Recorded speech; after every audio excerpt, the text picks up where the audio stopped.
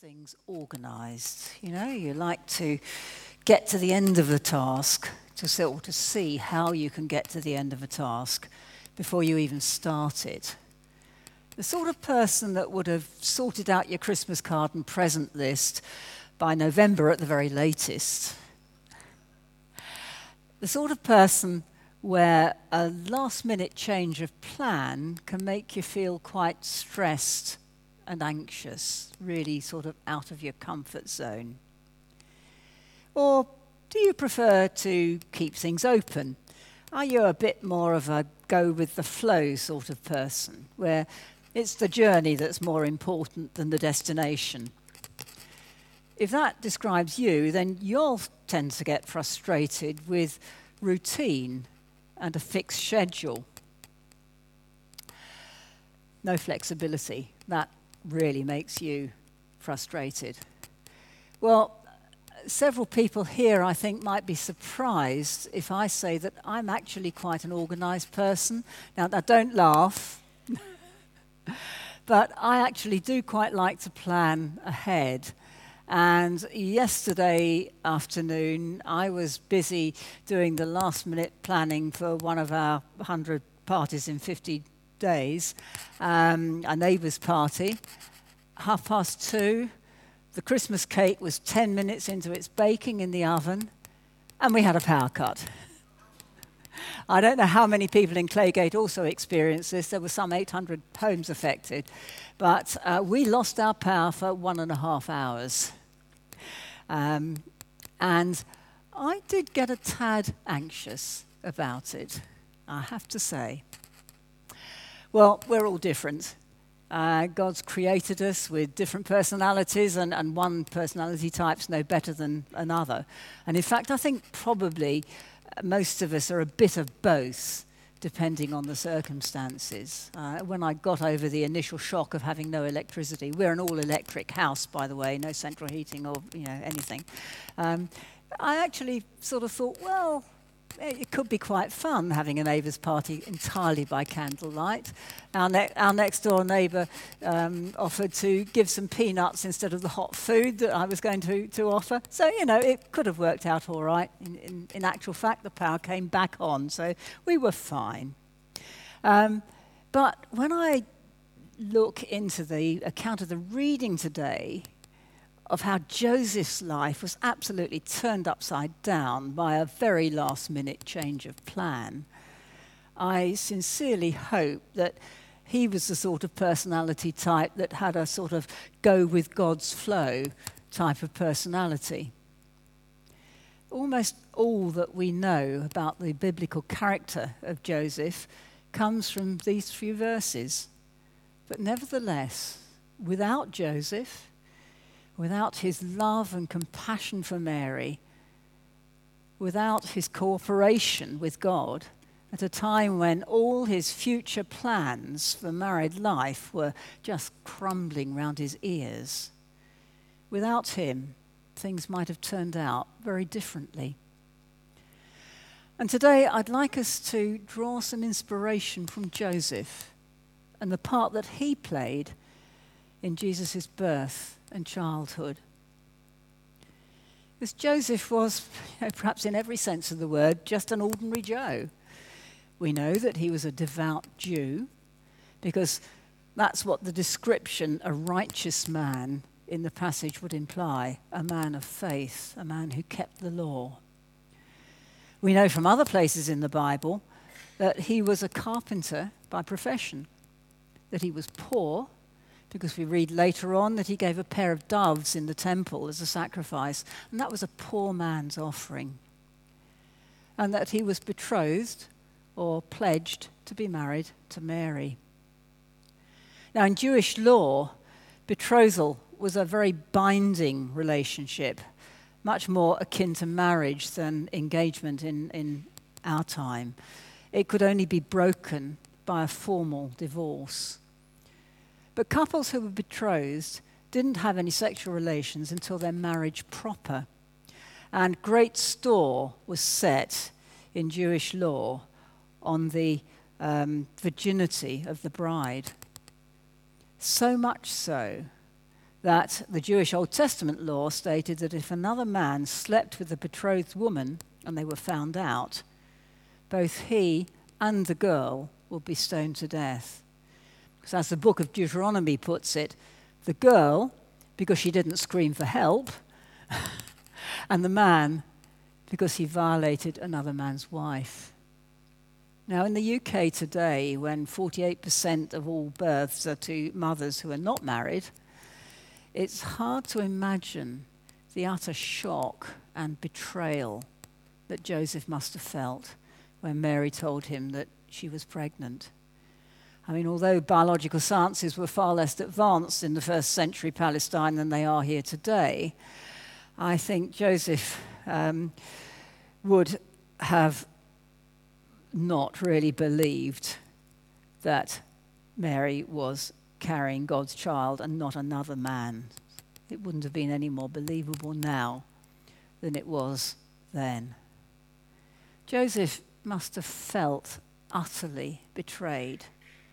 He must have felt shamed, humiliated, and he was well within his rights, harsh as it might sound, to denounce her publicly and to have her stoned to death, thus maybe saving some of his tattered pride. But he didn't. Joseph obviously didn't believe Mary's story because he decided to divorce her. But he was prepared to do this quietly so that she wasn't exposed to public disgrace and death. So given the circumstances, Joseph's compassion for Mary is really significant. And of course it had far-reaching consequences, because before he had time to divorce Mary, Joseph had a dream in which he saw a vision of an angel instructing him to take Mary home as his wife, because the baby that she was carrying, not his child, was nevertheless a very special child. Now, I think the familiarity of the Christmas story can dull our senses to the faith that Joseph had in the angel's story and his subsequent obedience in taking Mary home as his wife. Yes, dreams had greater significance in first century Jewish culture than they do for us today, but I don't think we should underestimate Joseph's faith and his obedience to the angelic instructions. It was an obedience which perhaps was epitomized by his forbearance in consummating the marriage, as would have been his right to do so until after Jesus was born. So many strange and wonderful things happened around Jesus' birth that Joseph's faith in the uniqueness of this special child must have grown as Jesus grew. And certainly when the angel appeared, an angel appeared to him shortly after Jesus' birth, warning him about Herod and his evil intentions towards the child, instructing Joseph to escape with Mary and the child to Egypt. It appears, and we read about this in the next chapter of Matthew, that Joseph took them that very same night. He didn't delay. And the family stayed in Egypt as refugees, probably for a couple of years, until Herod's death. And Joseph had yet another heavenly visitation, instructing him that it was now safe to return, but to the north of Israel, to Galilee, out of range of any attention from Herod's son, Archelaus, who was reigning in his father's stead. And in Jesus' childhood and young adulthood, life must have probably gradually normalized for Joseph, and he fades out of the story. He remained a devout Jew. We know that the family traveled to Jerusalem every year to celebrate the feast of the Passover. Joseph and Mary went on to have children of their own. And for most of his life, Jesus probably worked in the family carpentry business with Joseph. And whilst we know that Joseph was still alive when Jesus was 12, it's almost certain that by the final years of Jesus' life, Joseph had died. So Joseph never witnessed Jesus' public ministry. He never knew what Jesus was finally revealed to be. Unlike Mary, Jesus didn't experience Jesus' teaching and his healing. He didn't experience his death or his resurrection. So how much did Joseph understand about Jesus? What would he have made of the name that the angel instructed him to call the child? The name Jesus, a name that means God saves. And as Joseph pondered on the mysterious circumstances of Jesus' birth, did he, as a good Jew who would have known the scriptures, have turned to that prophecy in Isaiah, that prophecy that was read out written by Matthew, again in Matthew's gospel that we heard today?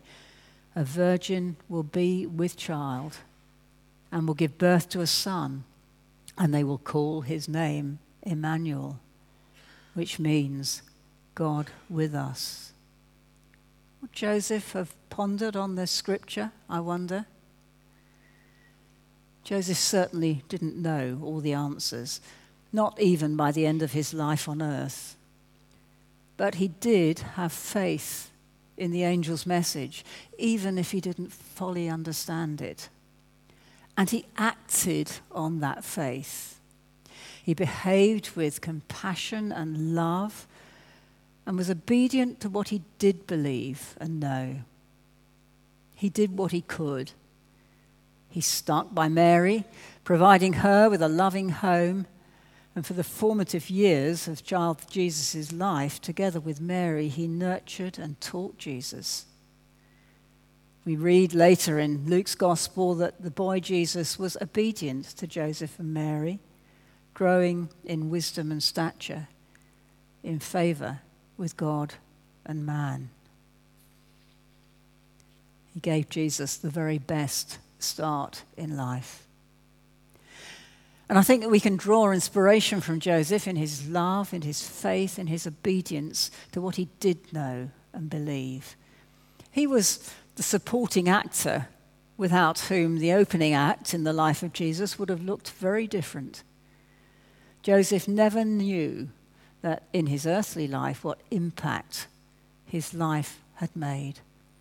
He never knew its significance in Christ's life.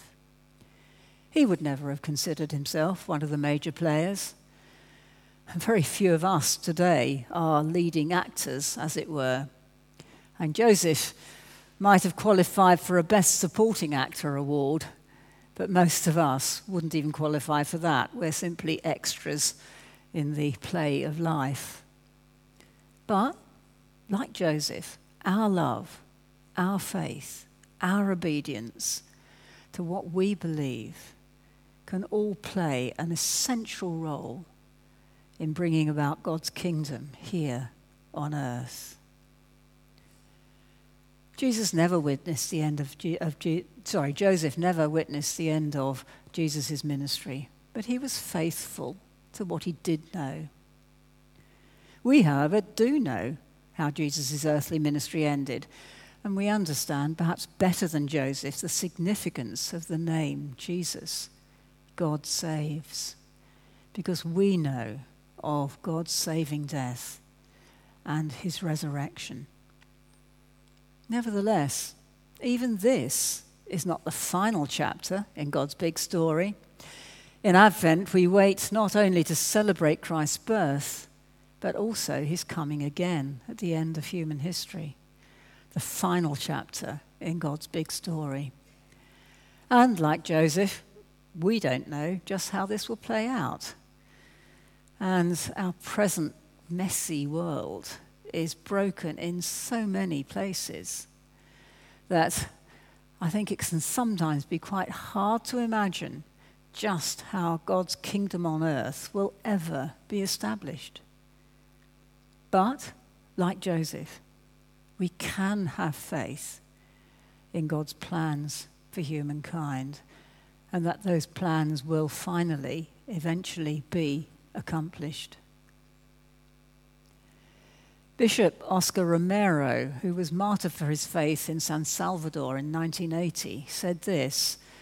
He was writing about the challenging task of building God's kingdom. He said, "It helps now and then to step back and take a long view. God's kingdom is not only beyond our efforts, it is even beyond our vision. We can accomplish in our lifetime only a tiny fraction of the magnificent enterprise that is God's work. But this is what we are about. We plant the seeds that one day will grow. We water seeds already planted, knowing that they hold future promise. We lay foundations that will need further development.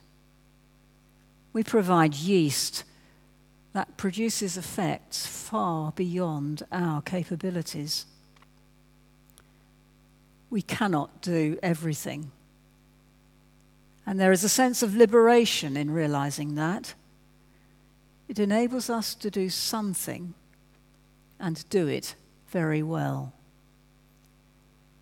It may be incomplete, but it is a beginning, a step along the way, an opportunity for the Lord's grace to enter and to do the rest. We may never see the end results, but that is the difference between the master builder and the worker. We are workers, not master builders. Ministers, not messiahs. At the time, the death of Oscar Romero seemed a defeat for God's kingdom. However, his martyrdom had a profound effect on changing the political landscape in South America for the better. And so today, let's thank God for Joseph, for the part that he played in that story, and be encouraged by him.